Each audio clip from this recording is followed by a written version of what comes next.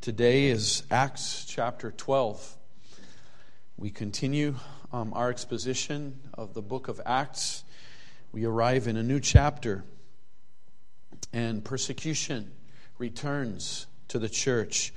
Now, not through the religious realm, but through the civil realm.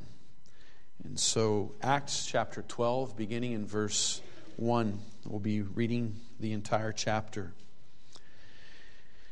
Now about the time Herod the king stretched forth his hands to vex certain of the church, and he killed James, the brother of John, with the sword.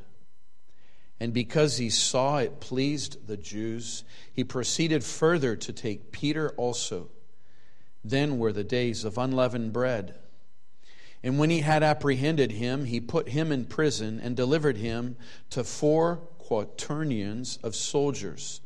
Those are 16 soldiers that would take turn keeping watch of Peter, to keep him, intending after Easter to bring him forth to the people. Peter therefore was kept in prison, but prayer was made without ceasing of the church unto God for him. And when Herod would have brought him forth, the same night Peter was sleeping between 2 soldiers, bound with 2 chains, and the keepers before the door kept the prison. And behold, the angel of the Lord came upon him, and a light shined in the prison. And he smote Peter on the side and raised him up, saying, Arise up quickly. And his chains fell off from his hands. And the angel said unto him, Gird thyself and bind on thy sandals. And so he did. And he saith unto him, Cast thy garment about thee, and follow me. And he went out and followed him, and wist not, he did not know, that it was true which was done by the angel, but thought he saw a vision. When they were past the first and the second ward, they came unto the iron gate that leadeth unto the city, which opened to them of his own accord. And they went out and passed on through one street, and forthwith the angel departed from him. And when Peter was come to himself, he said, Now I know of a surety that the Lord hath sent his angel, and hath delivered me out of the hand of Herod, and from all the expectation of the people of the Jews. And when he had considered the thing, he came to the house of Mary, the mother of John, whose surname was Mark, where many were gathered together, praying. And as Peter knocked at the door of the gate, a damsel came to hearken, named Rhoda. And when she knew Peter's voice, she opened not the gate for gladness, but ran in and told how Peter stood before the gate. And they said unto her, Thou art mad. But she constantly affirmed that it was even so. Then said they, It is his angel. But Peter continued knocking. And when they had opened the door and saw him, they were astonished.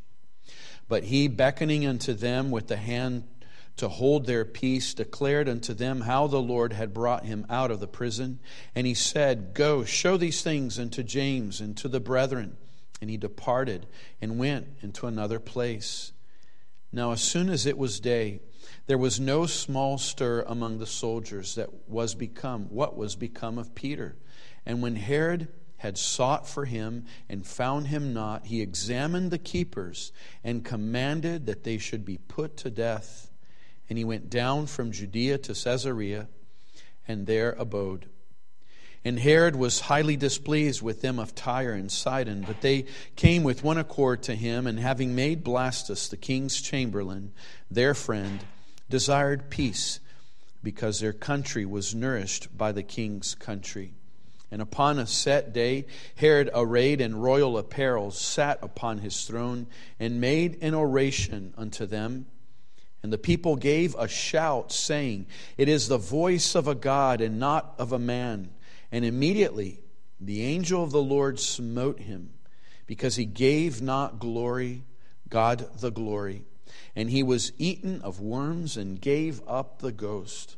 But the word of God grew and multiplied. And Barnabas and Saul returned from Jerusalem when they had fulfilled their ministry, and took with them John, whose surname was Mark.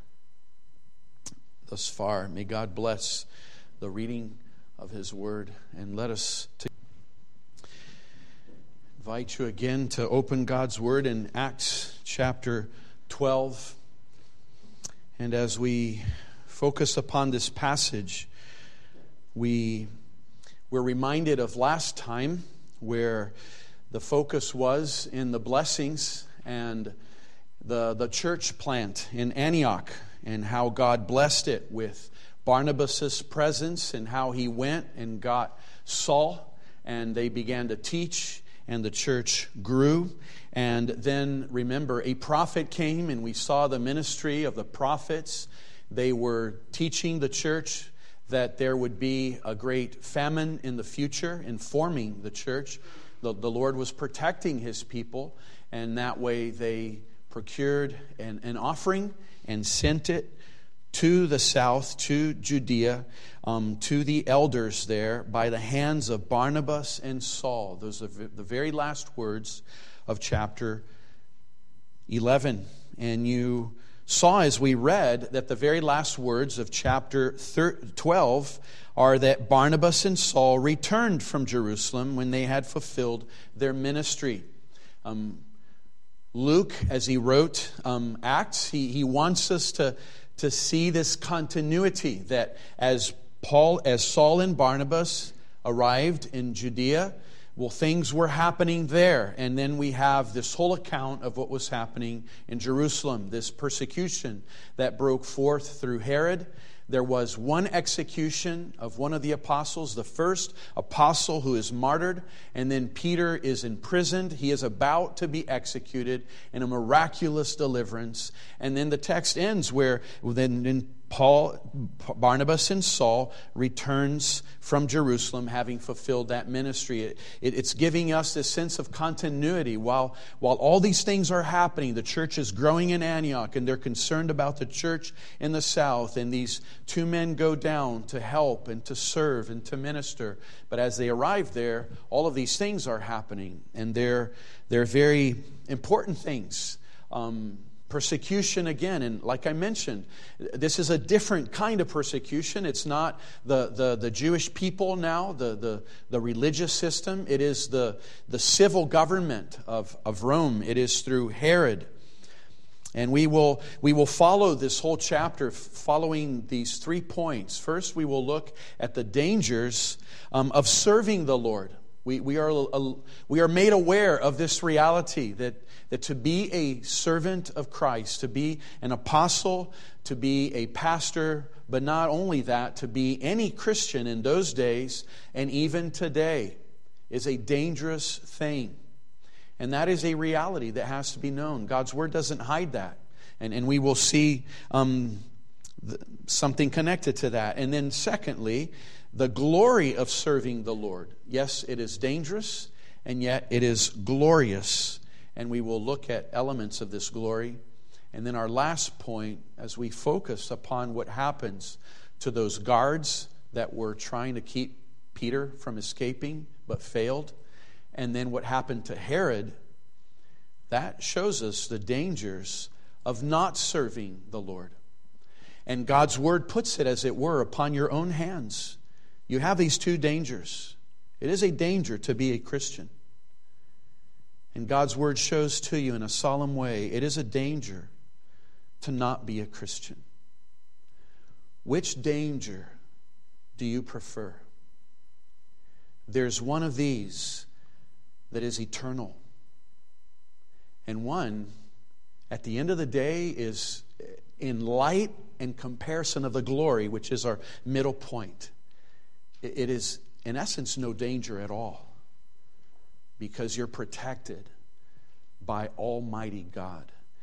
And even though this morning we went to Isaiah because we're looking at Lord's Day 36 and how the great sin of not taking God's name, of not taking his name in an honorable way, taking his name in vain. We went to Isaiah 36, where we see Rabshakeh blaspheming the name of God. But in that whole event, we saw the power of prayer, and we saw the power of God protecting Jerusalem from the greatest empire of the day, where Judah, that was threatened to become a wilderness, remained as a garden, protected. It's like God planted a fence and kept it as his secret garden for many years. And now we see the same thing with his church. And even though we start with the danger of serving the Lord and begin with the martyrdom of James. So let's go right there and realize, yes, it is true. We're realistic. God's word is realistic. The first thing that comes to my mind is that God's word does not promote false advertisement. And we all know what false advertisement is. You know how when you order things by the picture, and then when you see what that is, especially if it's an item of food, very seldom it looks just like that picture. And you soon realize that picture was completely promotional. It's not just that the lights were shining better. It really was bigger than what you have purchased. And you feel somewhat slighted. And there are many other forms of false advertisements in the world. But God's word does not proclaim the Lord Jesus and the gospel and what it means to be saved without telling you the truth, that there is danger involved. And the Lord Jesus made that very clear. I want to read one of the passages where Jesus preached precisely on that. If we go to Luke chapter 14, this is a passage where he took time as he saw people following him. He wanted to make it very clear. He didn't want false advertisement. He didn't want people following him for what was not true, because you can see how it would happen. Here you're following Jesus. You've already seen that he heals the sick, that he gives sight to the blind, that the lame is walking and the dead is alive. And when there's no food, he creates food. And so, humanly speaking, why does not the whole world follow the Lord Jesus? And many people were, because they wanted those very things and the excitement and the bread that perishes. And so Jesus would, from time to time, make it very clear to them what it meant to follow him. And so in Luke 14, beginning in verse 25, we read, "And there went great multitudes with him." See, there are the multitudes. "So he turned and said unto them, If any man come to me and hate not his father and mother and wife and children and brethren and sisters, yea, and his own life also, he cannot be my disciples." And he was, of course, implying with this that if you have any greater love in this life, including for your own life, then you cannot be his disciple. He continues, "Whosoever doth not bear his cross and come after me cannot be my disciple." And remember, bearing the cross was an emblem of being ready to die, because every person who bore the cross was taking it to the place where the Roman guards would put it on the ground, and you would be the person hanging on it, left to die. And Jesus is saying to follow me is to carry your cross. See, he's not just saying it will be hard. He's saying there will be possible death at the end. And be ready for that. Be ready, as it were, for certain death. That is how I want you to follow me. And then he brought those parables of regarding the tower, for which of you intending to build a tower sits not down first and counts the cost, whether he has sufficient to finish it. So he makes it think of someone, if you're thinking of following me, just like you would sit and calculate if you can build this tower, well, then it's wise to sit down and see if you want to follow me. Well, in the parable, you're thinking, do I have the money? Do I have the blocks? Do I have the know-how? Do I have the engineers? Do I have the manpower to build a tower? If you find out you don't start building the tower. If you realize, I have all of this, you build a tower. Because it'll be very shameful to be a semi-built tower. Everybody's going to say, so-and-so began to build, but he didn't have enough wisdom to finish. He didn't plan well. And he's saying the same thing. If you're going to sit down and decide that you prefer your life than to follow me, that when there is persecution, you'll be scared, that you will deny me, that you will betray my trust, that if your father says, don't be a Christian or I'll disown you, you'll be receiving no inheritance if you become a Christian. So Jesus was basically saying, decide right now. If your father says, my inheritance or Christ, and you prefer the inheritance, well then just stay there. Don't even follow me. If you have a wife who says, I don't want you to go to church. If you're going to marry me, you can't go to church. And Jesus is saying, well, then decide right now if you will decide to have that wife or to have me as your Savior. Or a husband. If your husband will say, if you go to church, I will not marry you. Well, that lady will have to say, do I want Christ or this husband? That's what Jesus means by hating father, mother, and spouse. He's saying, who do you love most? And there's the danger of death. So this is what I mean by God's Word having no false advertisement. And when you stop to think of this, beloved, we realize how the church can only grow by the power of God, because no one in their human right mind will ever say, I will be a Christian under these principles. Because why would you want to die?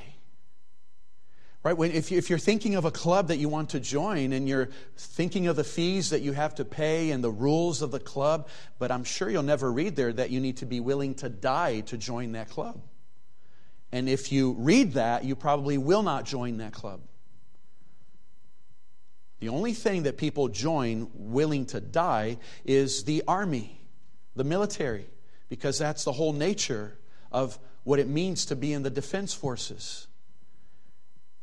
And that's why we applaud them and thank them and pray for them and thank the Lord for their lives. They're willing to die. But to become a Christian, Jesus did say, you need to be willing to die. If you're not willing to die, you're not ready to follow me. But see, he says this in love because he's saying, because you see, I'm the master and they killed me. And I know the world hates me, but they can't see me, so they will hate you. Because in hating you is the way to attack me. And so they will try to kill you. Remember when Jesus came to Saul and he said, Saul, Saul, why do you persecute me? And Saul probably went through his mind thinking, I never did persecute you. But Jesus said, I am Jesus whom you have persecuted. And Peter had very likely in his mind the flashback of being there while Stephen was being stoned by all those people. Remember, Saul was the one receiving the coats of all the people. He was the one leading, as it were, that whole event. He was the one saying, go ahead and throw the stone at that man, Stephen. He deserves to die. And Jesus, in that moment, showing himself to Saul, was saying, why did you persecute me? And in Saul's mind, he was supposed to think, those stones that went upon Stephen was, as it were, upon Jesus. And this is exactly what Jesus meant, that if you're going to follow me, be ready because it may come. And then you understand what Jesus is doing is he's loving his followers. He doesn't engage in false advertisement. And we, as leaders in the church, pastors, and as you evangelize your friends, you need to say the full truth. You can't say, come and be a Christian, and you know God will provide everything for you and protect you, and He'll heal you, and you'll become rich, and if you pray, He'll give you everything you need. There are religions in Christianity with that name preaching that way, and it is false propaganda. Now, it's different to say, yes, eventually, in heaven there will be no diseases. In heaven, everything will become visible, the riches and the glory. But while we're here, there will be suffering. There will be dangers. James was martyred. This was that James. Let's just talk for a second about James. He was the brother of John. Remember how John and James together often would come and talk to Jesus once on their own. Once they sent their mother to talk to Jesus, asking if they could sit on the right and on the left of Jesus. They wanted the best part in the ministry of Christ. They were thinking of the ministry of Jesus as a worldly one. There would be a throne and other minor thrones, and they wanted the very best place, following the king's place. And Jesus said, "It's not mine to give it. And for you to have that, you need to be baptized with the baptism that I will be baptized with." And Jesus was meaning, for you to sit on my right hand, I will go to the cross and die and go to heaven. And for you to join me there, you will have to die and go to heaven. And he asked them if they were ready to be baptized with his baptism, and they said, "We are." And now James received it. And before we even go to our second point, we're talking about James. Let me show the glory. See, this is what we need to understand. This is what James prayed for. He prayed to be at the right hand of the Lord Jesus. And he's the first apostle to get there. And it was through martyrdom. This is what the world doesn't understand. They see James being taken by Herod. They think, what a waste to be an apostle of Jesus. Look what happens. I'm not going to join that religion. But when you look at it in the eyes of faith, he is being sustained. He is being blessed. And yes, it may have hurt. There were the mysteries. He encountered that last enemy, which is death. But then, after he closed his eyes to this world and opened it in glory, he saw his beloved Lord Jesus. And he is there still today. So, James. And then the dangers continue. We need to look at Peter. Peter is now put in prison. See what Herod did. He killed James, and he saw that the Jews were so happy with what happened. So he proceeded to go further, and he took Peter and put him in jail, and he had plans to execute him on a certain day. Passover and unleavened bread began. It was that feast that lasted for a whole week, and in his mind he thought, as soon as that is over, it is through that feast that later we have Easter, thinking of the resurrection of the Lord Jesus. And it was connected in its origin with Passover, which would have been, remember that last meal that Jesus had, the Last Supper. Then he went to the cross, so that's why Easter is connected with the Last Supper and then going to the cross. Good Friday, always the Friday before Easter. So all of that celebration was going on, and Herod thought, as soon as that is over, I'll execute Peter and have more Jews applaud me. So those were the plans of Herod, and Peter is here in jail. And so when we look at Peter, we see also this danger. There is the danger of being arrested. There is the danger of being executed. There's a danger of suffering and lingering in prison. We've seen many dangers so far of being a believer. We've seen the danger of having to leave your family. We don't see the numbers, but beloved, you need to put yourself into all that's happening. We've already seen those who had to leave into Samaria, and we don't have numbers there, but it might have been in the hundreds, in the tens, or in the hundreds. But then we just read in chapter 11 how there were some who were escaping to the regions of Phoenicia and of Cyprus, and what was happening is and to Antioch, it was more families going in each of these directions. And they weren't going for vacation. It's not like they thought, we have relatives in Cyprus, let's go there, visit them. No, they probably thought, we have relatives in Cyprus, let's go there, hide with them. But that's never a really happy thing to do. And so maybe they went in directions where they had connections, but some of them are wondering, will we ever see our land? Will we ever see our family? They're losing their livelihoods. They're losing their farms. They're losing their possessions. Some of them maybe received them back. Some of them never did. It's a hard thing to be a Christian. Do you understand this? Do you accept this? Do you acknowledge this? And beloved, this, of course, is something in a sense that we need to preach about in our country. But if I were preaching this sermon in maybe among 3-4 people that we could gather secretly in North Korea, they would be looking at me saying, Pastor, we know that. That's why we're here, and that's why you're whispering. And that's why we're only 3 people. Because it's so dangerous to be a Christian in our country. And then it's the same thing in Iraq, and in Iran, and in Afghanistan, and in Pakistan, and in India, and in Algeria, and parts of China, and Libya, and Ethiopia. I know a pastor in the OPC who is a refugee from Eritrea, and he can't go back. And after quite a few years, his family was able to come over. So now they're united. This is the reality of many parts of the world.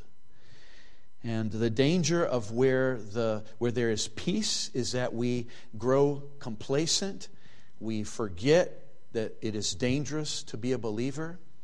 And sometimes persecution might come, and there will be some believers who will falter. And beloved, what you and I need to be ready is this. And to answer these questions, are you ready for whatever suffering may come? And persecution is always in terms of an array of things and of possibilities. When Jesus said that you should hate your own life, He was saying, be ready to die. But of course, it can start where, boys and girls, it can start where you might have friends who tease you for being a Christian. Young people, you might have people who say, I don't want to hang around with you anymore. All you do is want to go to church on Sundays. We used to hang out and have fun and do all kinds of interesting things, but now you're not fun at all. Why would we hang out? And you might lose that friend. Are you ready for that? And then there are people who lose their jobs. There are so many criterias nowadays. The pressures are becoming so intense that if you hold to certain Christian tenets, there will be pressures. Will you prefer your job or your witness to Christ? It starts in that social level, and it goes to the physical level of incarceration, all the way to the point of execution. And it happened to James, and it was dangerous to happen to Peter. It was planned to happen to Peter. So we need to be aware, and we need to ask the Lord for strength, and we need to ask Him for faith. And the key, of course, is who do you love most? If you love Christ most, then it won't be hard. Remember, in the whole counting the cost thing, it's not in the sense that you need to pay anything to be a believer. It's completely for free to be a believer. Christ is the one who paid everything. We trust in what He did. But now that you are a believer, there is a cost. Because there may be persecution. There may be social pressures. And are you willing to pay that cost? And if you love the Lord Jesus, you will be as one who would say, it's not costly at all to lose my job, but to gain heaven, or to lose my life and to gain eternity. It's really no cost at all. See, there's a cost, and yet in light of the reality, it's really not a cost. It's a blessing. It's a privilege. So this leads us to the second point, the glory of serving the Lord. And this glory of serving the Lord, we're not going to go straight to Peter's deliverance, because we see the glory there where an angel comes and visits him in jail. We go still to James, and we see his martyrdom has an element of glory. And I want to bring here the reality of the glory of being a martyr in the biblical sense, like being someone who dies for the sake of Christ.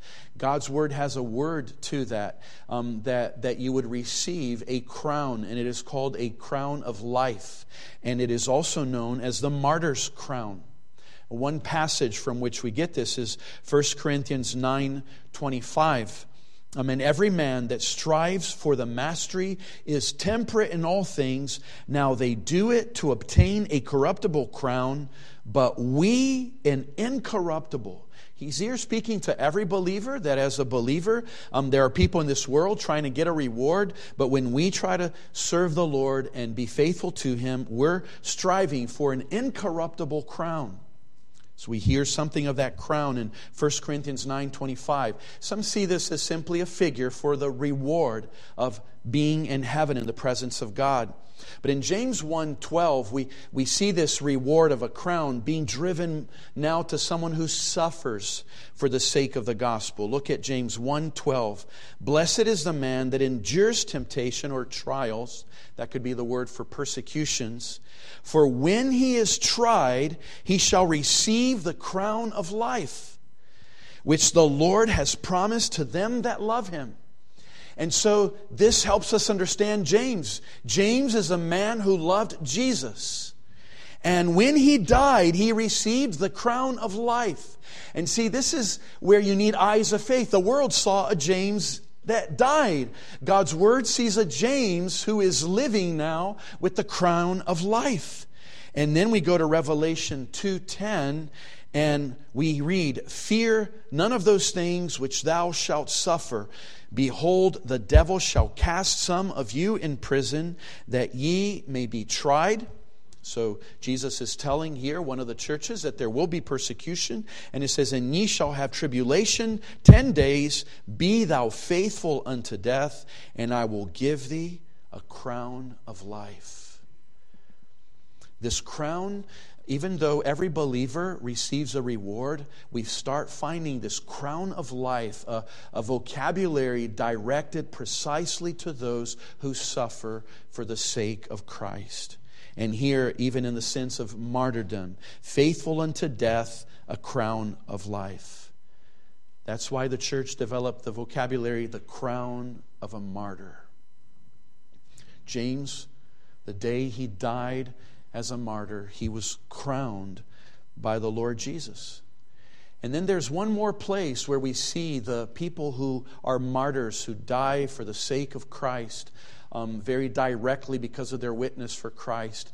They are given a very, like a limelight, as it were, in heaven. Where when all the seals are being opened in Revelation chapter 6, it's with the fifth seal being opened. Remember that we see an altar, and we see these souls that are under that altar. And it says that they were souls of them who were slain for the word of God and for the testimony which they held. So James is one of those. See, it's not just anybody who dies as a Christian. It's those who died for the word of God. And then, after they asked the Lord when there will be a vengeance for their blood, the Lord Jesus says this, that they will be given white robes. Well, it says that white robes were given unto every one of them, and it was said unto them that they should rest yet for a little season, until their fellow servants also and their brethren that should be killed as they were should be fulfilled.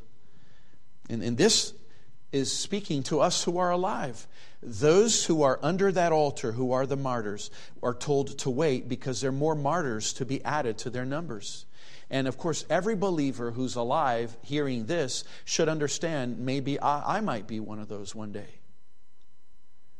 It's whoever's a believer still living and dies for your witness for Christ will be added to those who are treated in this very focal and loving way where they're shown as people who are praying and speaking to the Lord, and the Lord is talking to them with compassion, recognizing them, giving them love and a reward and care and compassion. And in this one thing, no one can touch them there.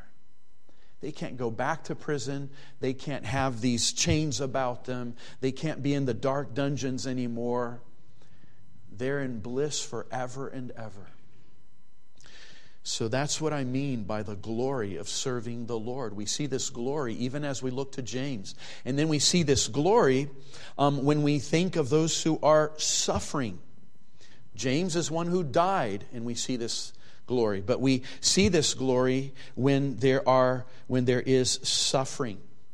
Remember this one reality, beloved. I've mentioned this through the years. And this is a dimension that I believe has a sacredness of suffering for a believer that, to me, it's the key of what should help us endure suffering. That every single element of suffering, be it from a disease, be it from depression because somebody let you down, be it a betrayal, be it that you're sick, be it that some part of your body is just hurting so bad. See, every suffering, spiritual or physical I'm thinking of a mental kind of suffering. All of those sufferings help you understand the sorrow of suffering, just the sheer sadness and misery of suffering. And when you do, you're being given to experience something that Jesus felt on the cross. And you see, I can preach this to you, but you don't feel it. But the moment you have a very sore headache, in a sense, this is what you should do. This is how you should interpret suffering. You should think, this headache is killing me. And Jesus on the cross experienced headache as well. There's not one suffering that Jesus did not experience in His trailing to the cross, either going there or there. And then every suffering that we feel, the Lord is saying, yes, I felt that too. And it will make you that much more appreciate that He did that on the cross to forgive you of your sins. See, it will help you understand that your sins are bad because it made Jesus hurt. It's helping you understand that if He hadn't gone to the cross, you would have to suffer that headache or that bone ache or that sorrow of depression forever and ever and ever, with every other sorrow added to it, of burning, of loneliness, of darkness in hell. See, there's a blessing to suffering. It makes you know the hell you escaped for the sake of Christ. And it makes you look to Christ and say, Lord Jesus, I thank Thee for doing that for me.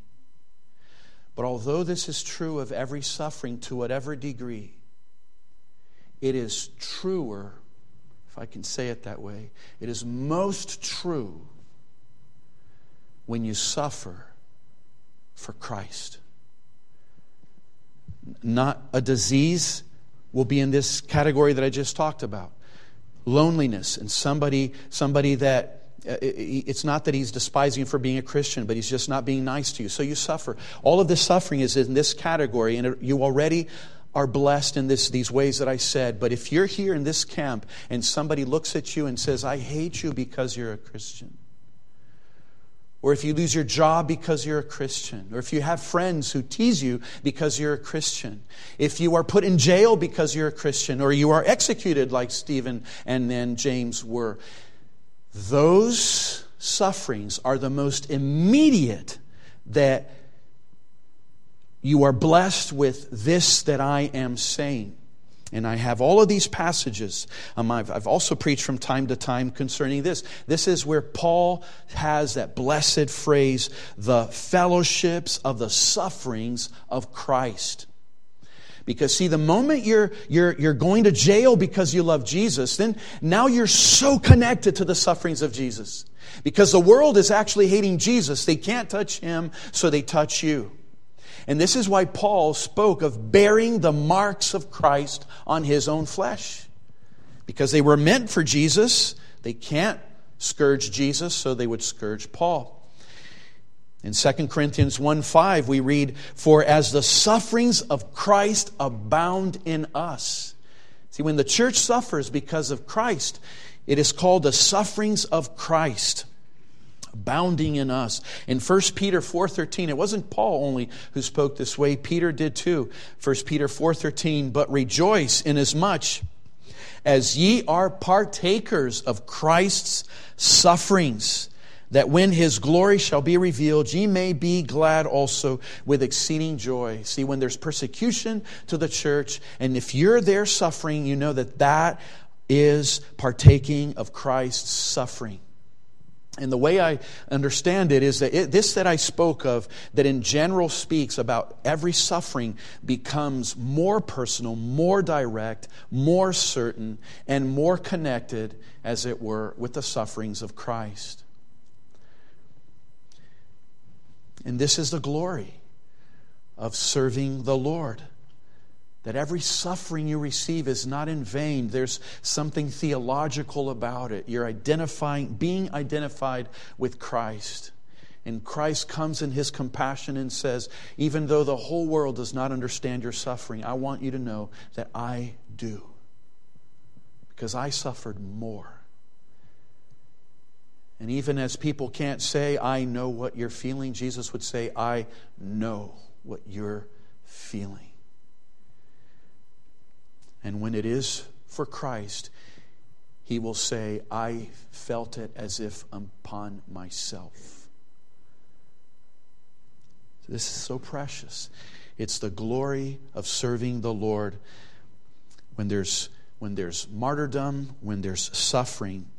But then also we can talk of the possible deliverances. There's glory in that you serve a God who may choose to say, I will deliver you in a miraculous way. And there have been many, you have read many missionary books, I hope, I trust, and if you haven't, read them. You will find out that it's not that it's rare. It is so often that God delivers in a mighty hand, in a way like we see here, or similar to these ways. Sometimes people don't see the angels, they don't see evidences of that are so visible, but it's obviously a deliverance. Like Corrie ten Boom, who was in prison, and there was a mistake with the numbers. They read her number and she was delivered. Years later, she found out it was a mistake.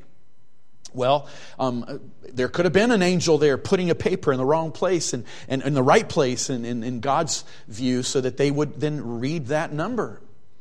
But here in our passage, we have the details, and this is so precious how God chose to show what Peter saw, and even when Peter wasn't even understanding what he saw, but he was able to pin it down. And boys and girls, did you follow what happened? Peter was in jail, and there were guards right there beside him. He was in essence chained to these very guards. If he was about to move, or every time he would move in his sleep, it would maybe somehow wake up those very guards. They weren't supposed to be sleeping. That's why there were these 4 quaternions.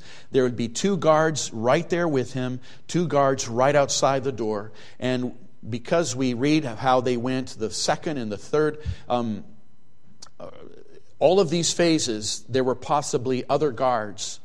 But there were 4 that were there taking these rounds, taking care of Peter.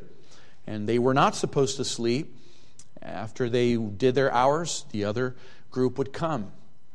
They would take their turns. There were 16 of them, and they would take their rounds in groups of 4. But obviously there was like a miraculous sleep to these guards, because Peter awoke. He was in such a deep sleep that the angel had to kind of wake him up. And he woke up. The angel told him, put your coat on. You read how the chains fell. They probably didn't fall delicately, but made noise. But it woke up no one. All of that is a miracle. And then the doors open. Peter passed. Those guards also, in a miraculous stupor of asleep, they saw nothing. And then he goes through another set of gates, and then out into the streets, and he's delivered. And the angel disappears, and Peter comes to himself and acknowledges, wait, I'm not dreaming. This is not a vision. He had felt himself as in a dream. You know, boys and girls, when you're in a dream, but you wake up and you're in bed, and you know it was a dream. But Peter knew he was in jail. He woke up, and he's on the streets. If he had woken up by those 2 soldiers, he would know it was a dream. But he woke up from that vision of seeing the angel and seeing the chains fall, putting on his coat and going through the guards. And he's now on the streets, and he kind of comes to himself, and he realizes this was not a dream. This really happened. And we don't know the details of why he knew how to go to Mark's house, but that's where he goes. And this is where we see one more element of the glory of serving the Lord. Not just that in the suffering there is blessing, and not in the possibility of a miraculous deliverance, but also in the access to God in prayer. Because, beloved, all of this that we're talking about happened in the context of prayer. And remember when we were reading that when Peter was apprehended, it says in verse 5, Peter therefore was kept in prison, but prayer was made without ceasing of the church unto God for him. And the idea we get, verse 4, talks about the guards that are without ceasing, keeping watch of Peter. And the church decided we're going to have a guard keeping watch in prayer for Peter. And if we get tired, we'll go home, but others will come to pray. It gives the idea that they had a prayer chain. There are many churches that do that. In times of great, intense need, people sign up a list saying that they're going to pray. But what they were doing here is they were praying together. And so maybe as people got tired, they would leave and others would come. And Peter comes in the middle of the night and he goes there and there are people praying. See, that's also what gives you the idea, not only the word that they were praying without ceasing, the idea of an unending chain of prayer, but also that Peter is delivered. He goes there and they are praying. And this is this other element. Before we go on to our third point, there's this glory in the access to God in prayer. The angel showed up, and it was in response to the prayer. God wants us to connect these dots. Yes, God would have delivered if He wanted to deliver, but it's also in His heart that we pray. And He put this weight and the burden in the hearts of the church to pray and pray and pray, because God was going to deliver powerfully, but He wants His people to participate, and they were praying. And then there is, of course, there's an element of humor in terms of the human experience of what was happening, because Peter knocks at the door, and really what you get is the intensity of joy of Rhoda as she gets to the door and asks who's there. She hears Peter's voice, and she is so full of joy. It says very clearly that for joy, she just ran to go tell everybody else. Everyone else. And you could imagine, well, for joy, shouldn't she have opened the door and let him in? But there's this, you know how it is, where you're so taken that you're not thinking straight. And this is precisely what happened. She's not thinking in terms of he needs to be let in. She's thinking, these people have been praying unceasingly. I have heard his voice. God has answered our prayer. I want to go tell the good news. And that's what she does. And we do have an instance here, and maybe you've heard sermons and commentaries comment on this sad reality. But beloved, notice how this can still encourage us as well. They didn't believe her. They're praying for his deliverance. They hear he's outside. They say she's out of her mind. And as they go back and forth, they say it must be his angel. Maybe it's a spirit. At that point, you're wondering if they're just mocking her and teasing her. But where does it encourage us, beloved? What kind of prayer does God answer? It is the prayer of faith. But how much faith does it have to have? This episode shows it doesn't have to be very strong faith. Because these people did not have very strong faith. Rhoda was the one perhaps with stronger faith, that by hearing the voice, she didn't have to see his face, and she knew it was Peter. But when she told all the others, they didn't believe. So even though they were praying, they could not believe that their prayer was answered. So their faith was not great. But this is what it should encourage you and me. God will not answer your prayer only if your prayer is so full of very mature, strong faith. But provided you pray, and it be the size of a mustard seed, like Jesus said, your prayer can remove mountains. And this is what their prayers did. They had little faith prayer, and Peter was delivered. And that's the glory of serving the Lord. And then let's go to our third and last point, the danger of not serving the Lord. We spent quite a good long time on the dangers of being a believer.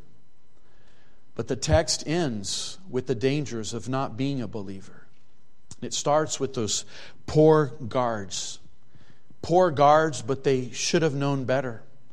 The gospel has been some time now in Jerusalem. Why did these guards not repent and believed? And why did not join the church? And we don't know if some of them maybe were believers. It could have been. But those who weren't, they were executed by their king because they were in the midst of a miracle.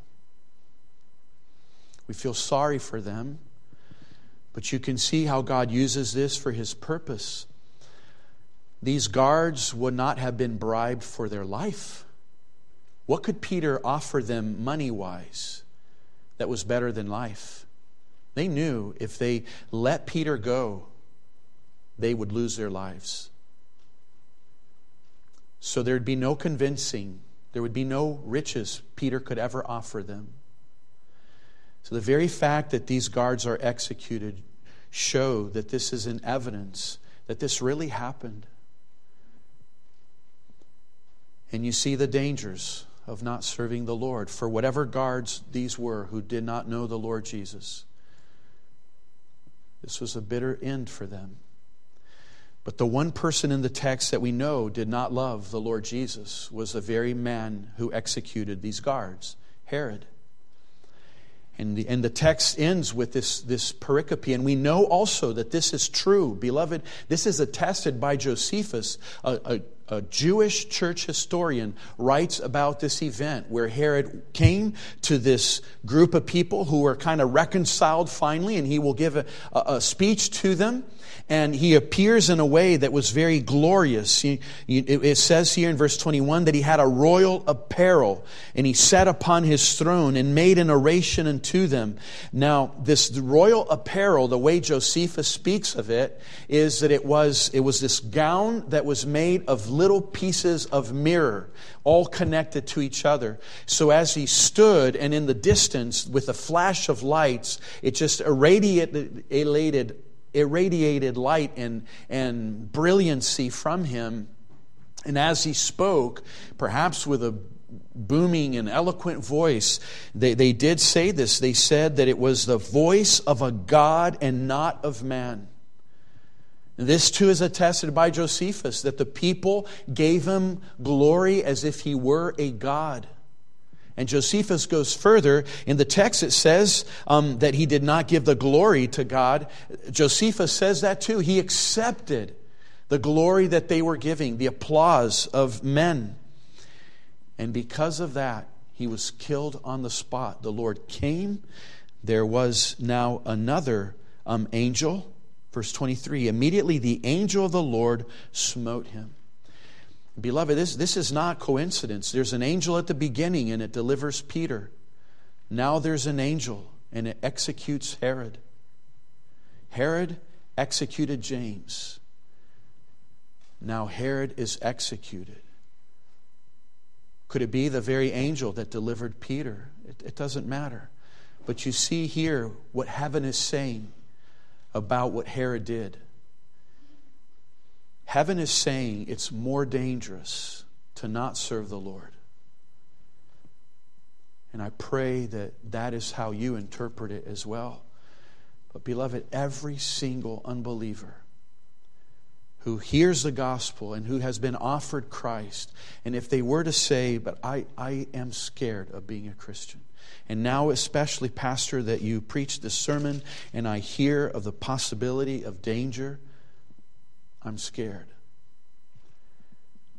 Well, this very text ends with a Herod. Shouldn't that scare us most? A man who dies without Christ, desiring the glory of God, and being punished on the very moment. God is saying, humanly, yes, it is dangerous, but not truly. and not in essence. James as well. Peter as well. Of what we understand, every apostle minus John suffered execution, and John exile for many years in the Isle of Patmos. But they're all well. They're all before the throne in heaven. And every modern martyr throughout the ages, they've all received the crown of martyrs. And they're all waiting to be further rewarded when their bodies join with their souls. And beloved, I pray that that may be in your heart as well. Young men and young women, boys and girls, don't ever be scared of serving the Lord Jesus. You've heard it put this way, that yes, one plus God is always the majority.